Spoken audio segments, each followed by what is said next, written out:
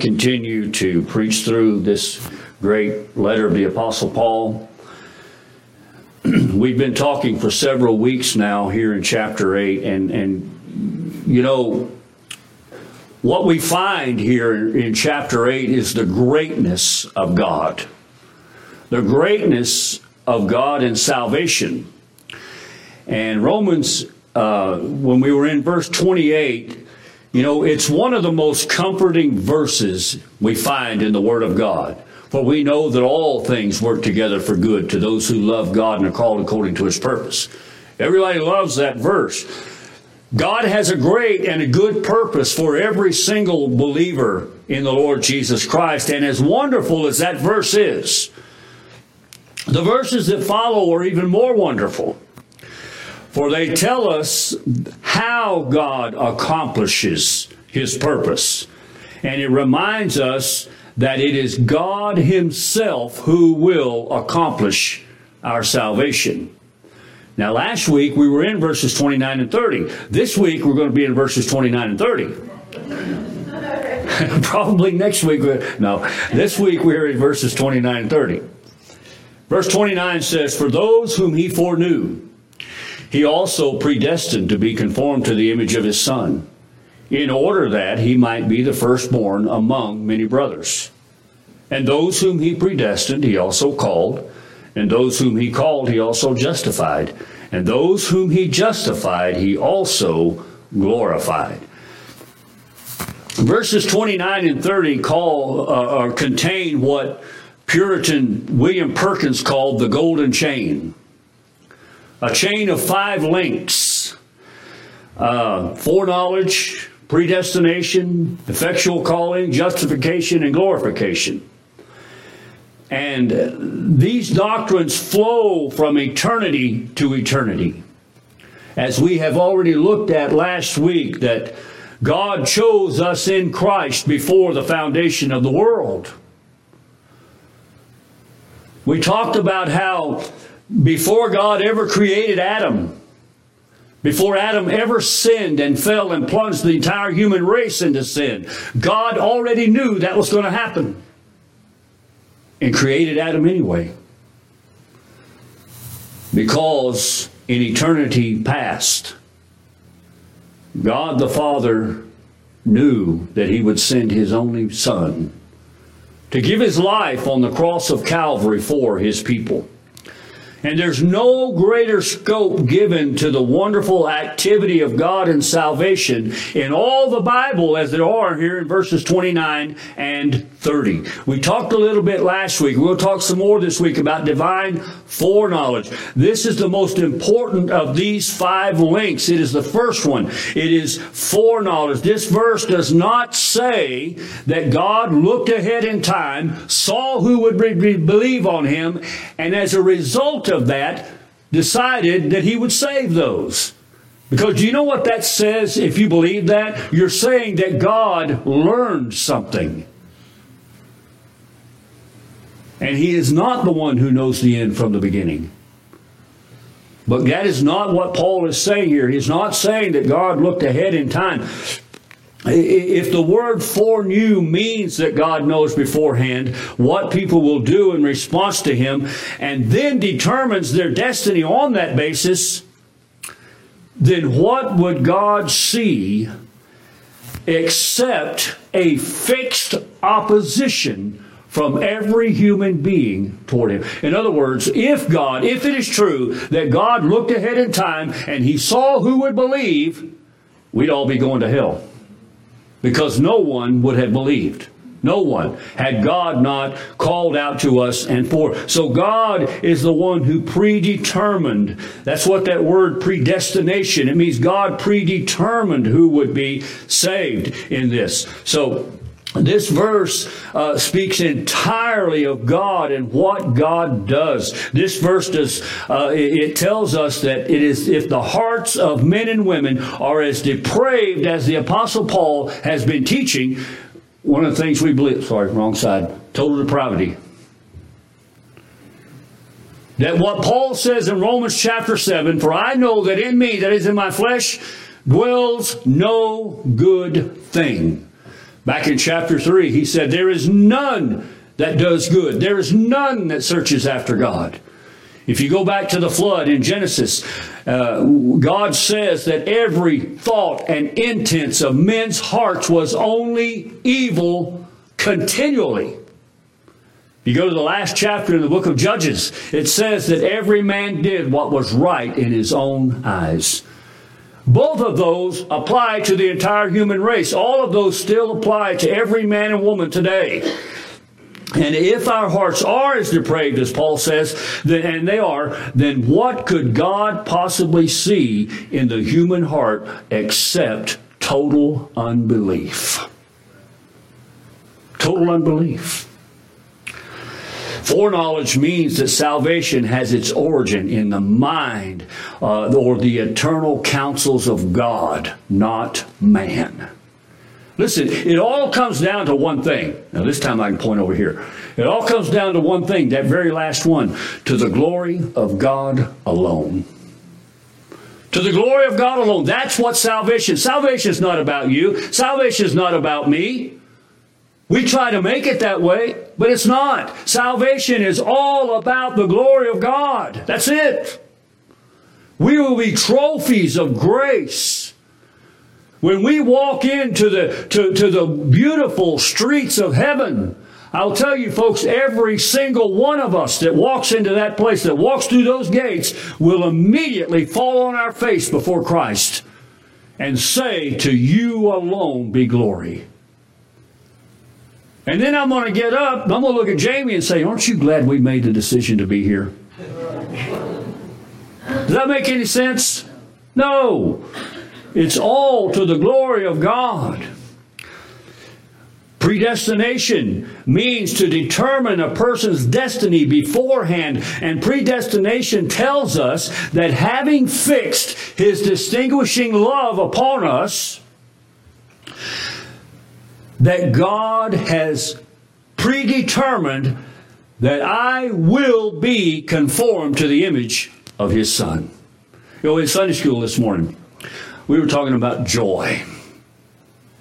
What a joy! How in most of our services today, our worship services, there's not enough joy. We don't show joy like we should. We don't have joy like we should. And one of the things we talked about was the promises of God and how one day I will be like Christ. Sin will be gone. Does that not bring joy to our hearts? And it says, Paul says, that God has predetermined that we will be conformed to the image of His Son. God has marked out a particular destiny for all of His elect. And that destiny is what he says there in verse 29. For those whom He foreknew, He also predestined to be conformed to the image of His Son. Let me ask you something. Do you desire to be holy? Do you desire to have true, constant communion and fellowship with God? Do you desire to be like Christ? For every true believer in the Lord Jesus Christ, that will be our ultimate thing in life. Listen, folks, if you don't have a desire to be holy, I don't care how many services you sit in, you need to be saved. Because every true believer in Christ has been predestined to be conformed to the image of His Son. And as Paul tells us in Philippians chapter 1 and verse 6, that He who began the good work, who is that, by the way? That's God. He, that's God again, will complete it. In other words, I will be conformed to the image of Christ. Not based on what I've done, not because I'm a preacher, not because I'm good, because I'm not. Not because of anything I have done, but because God said, He's mine. And I'm going to make him like Jesus. You know why God did that? Because He could. Because He's God. Because He's sovereign. Because God says, I can choose who I choose. And we're going to talk more about this one. I thought I was excited about chapter 8, but I'm excited about chapter 9 too. Because we're going to talk about the wonderful doctrine of election when we get in there. But you see, God called us. He has predestined us. He marked us out for a particular destiny. There in verse 28, when he says, we know that all things work, we know that for those who love God, all things work together. In order that those who are called according to his purpose. Those who are called according to his purpose. We go back to this foreknowledge thing of God looking ahead. If it was true that God looked ahead, saw that I would believe, and so therefore he chose me, then it would say for what God foreknew, not who he foreknew. But that's not what he says. So we see that predestination, that God has predetermined that all of those whom he have called will be conformed to the image of his Son.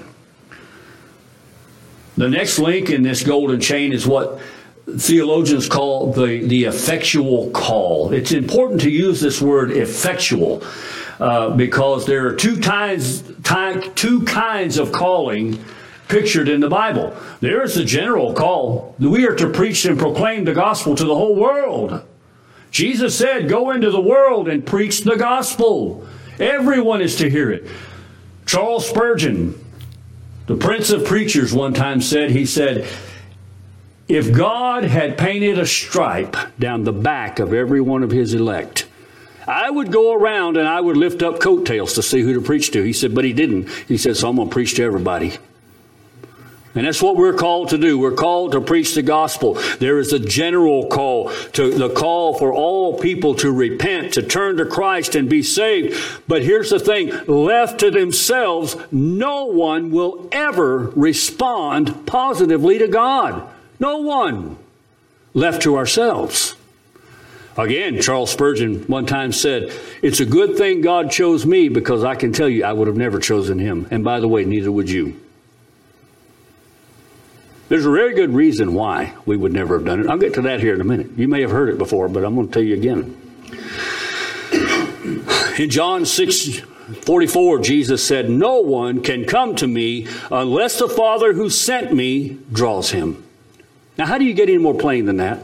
No one can come to me unless the Father who sent me draws him to me. I can assure you, folks, that no one in the history of the world ever woke up one morning and said, you know what? I'm just a really bad person and I need to go to God and get saved. No one has ever done that or ever will unless God drew them to him. If God is drawing to himself, bringing spiritual life to those who without that call would be to those who are spiritually dead. I think of the story of Lazarus. Lazarus is a picture of every one of us. Now, you need to understand because this is important. Lazarus and his sisters, Mary and Martha, they were close with Jesus.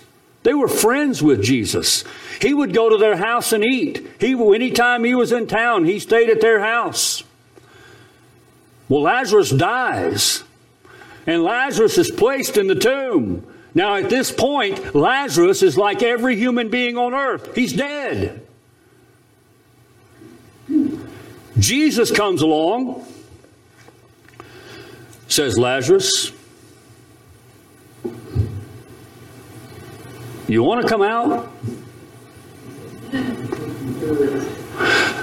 Listen, Lazarus, if you'll just believe on me and ask me, I'll bring you out. Does the Bible read that way? No, Jesus stood there and he said, Lazarus, come forth. You know what Lazarus did? He came forth.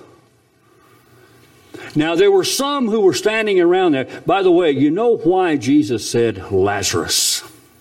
Because if he hadn't, every grave within the sound of his voice would have burst open. And there were some standing there that said, wait a minute, that's not fair.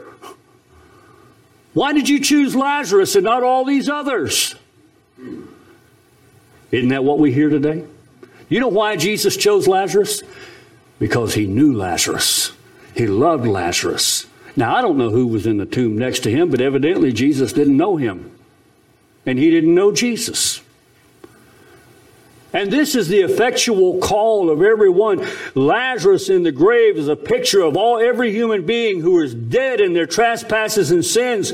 And Jesus calls him forth. And this is how God calls those whom he has foreknown and predestined to salvation. We proclaim the message of the gospel. And I will promise you, folks, every person for whom Christ died will be saved. And I can stand and I can proclaim the message of the gospel of how we should repent of our sin and come to Jesus Christ and be saved. And I will promise you, every one of the elect will respond. At one point or another, they will.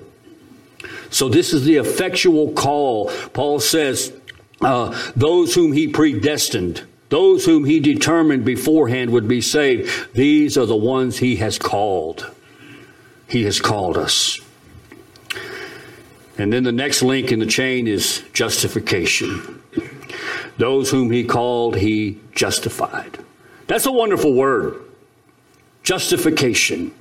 Justification is the judicial act by which God declares sinful men and women to be in a right standing before him. But notice who it is that justified me. Notice who it is that justified you. It's God. It's God alone. It's not by works of righteousness which we have done, Paul says, but by his grace he has saved us. It is God. It is not on the basis of our own merit. It is only on the basis of what Jesus Christ has done for us. But it is Christ who did it. Are you getting a sense of why it's to the glory of God alone?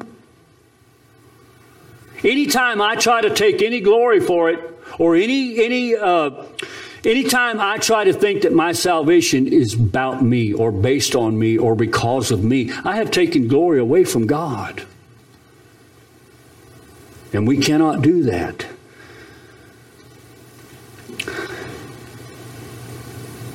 We notice the order. It is foreknowledge, predestination, calling, justification, and then glorification. Justification is never because of our faith, by the way. It is through faith. What does Paul say? Ephesians chapter 2, verse 8 and 9. He says, for it is by grace you've been saved through faith. But that's not of yourselves. It is the gift of God. If you have faith to believe, it's because God gave you the faith to believe. And we are justified in the sight of God because of the work of the Lord Jesus Christ. Here's where I think we've kind of gotten off. We begin to think that our salvation's about us. We begin to think that our salvation is because of us. Listen, if Jesus paid for 99% of my sin, and I have to cover the other 1%, I'm going to hell. Did you know that? If I could be responsible, if salvation was left up to me, I would not be saved, and neither would any of you. Because in and of ourselves, we will never, ever, ever choose God. Now, here's an interesting thing, but I hope we'll illustrate that. As a believer in Jesus Christ, now I've been preaching for almost 35 years. I love the Lord. I try to walk and grow in holiness and be obedient. I try to do everything we're supposed to do. Not because we're supposed to do it, but because I want to do it. But here's my point. When I sin, do you know what my natural reaction is?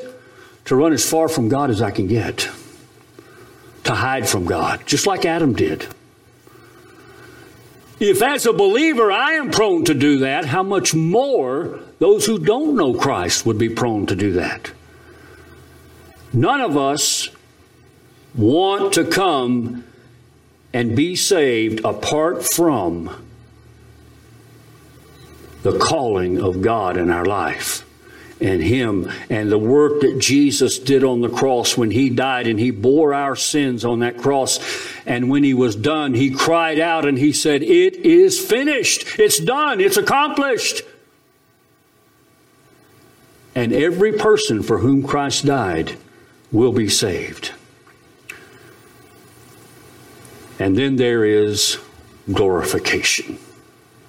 That's a wonderful word. You know what's even more wonderful about that word glorification? It's in the past tense. Now, how many of you here feel glorified? How many of you here look glorified? How many of you here are completely without sin? None of us. But yet Paul says, those whom He predestined, He also called, and those whom He called, and those whom He justified, He also glorified. Do you realize how important and how wonderful it is that that's in the past tense? Because you see, the simple conclusion is this: glorification is the culmination of our redemption. Verse 29 will be completed in every single believer of the Lord Jesus Christ. That's why Paul could say, "For I know, I am convinced that He who began a good work will complete it." It will be done. God began the work. God will complete the work. Listen, folks, when we are glorified in our reality, see, from God's point of view, this is already done. And one day I will stand before the Lord Jesus Christ. I will stand before the throne of Almighty God. And I will be glorified. I will be like Christ. And I will spend an eternity saying, "Thank you, God." So you're the only reason I'm here. You're the only reason. So we will be glorified. The simple conclusion of all this is to remind us again that these are all things God has done. These are all things that God has done. Do you know that your salvation is not based on anything you do? But it's also not based on anything you don't do. It's not based on anything you say or what you don't say. We are called by God to believe. He gives us the faith to believe. We call on the Lord Jesus Christ. We repent of our sin and we look to Christ in faith and we are saved. Seems simple, doesn't it? But it's not. We must exercise faith in order to be saved. But as we said, even that faith is supplied by God. God has set His love on His elect. He has predestined us to become like Christ. He has called us to be to faith and repentance, and He has justified us. And God will not glorify us. God has already glorified us. I don't have the words to express to you how important it is that you and I, as believers in Jesus Christ, that we stand back and we look and we say, it's already done. It's already done. Because I'll tell you, folks, in my Christian walk, in my pursuit of holiness, I fail more often than I don't. I don't care what my wife tells you, I sin. Actually, she'd probably be the one I don't want you talking to. We fail God every step of the way. I fall and I get up. You ever heard the expression, one step forward, 3 steps back? That's what I do. That's what we all do. But yet God has promised that He would complete this. You know why? Because that has nothing to do with it. Because it's not about me. May God alone be praised. and may God alone receive glory. Let's pray. Father, we thank you this morning. Father, we don't deserve your mercy or your grace. But Father, we thank you that it is not because of works of righteousness which we have done, but because of your grace that you have saved us. Father, forgive us for thinking that it's about us or based on our merit. May we keep our eyes focused on Christ and Him alone. Father, may we recognize that in our pursuit of holiness, in our growth in holiness, that you have predetermined that we would become like Christ. Thank you for the wonderful, precious promises, Father, found in your word, that you will accomplish the work that you've begun. Thank you, Heavenly Father, that the day will come when we will be able to stand in your presence, clothed in the righteousness of Christ alone. For it's in His name that we pray. Amen. Amen.